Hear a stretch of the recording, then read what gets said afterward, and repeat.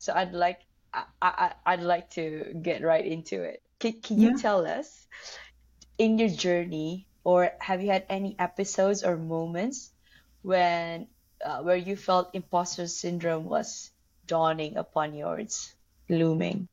Yeah. Yeah. Well, yes, like almost every day. It's like a Still? constant kind of, oh yeah, yeah.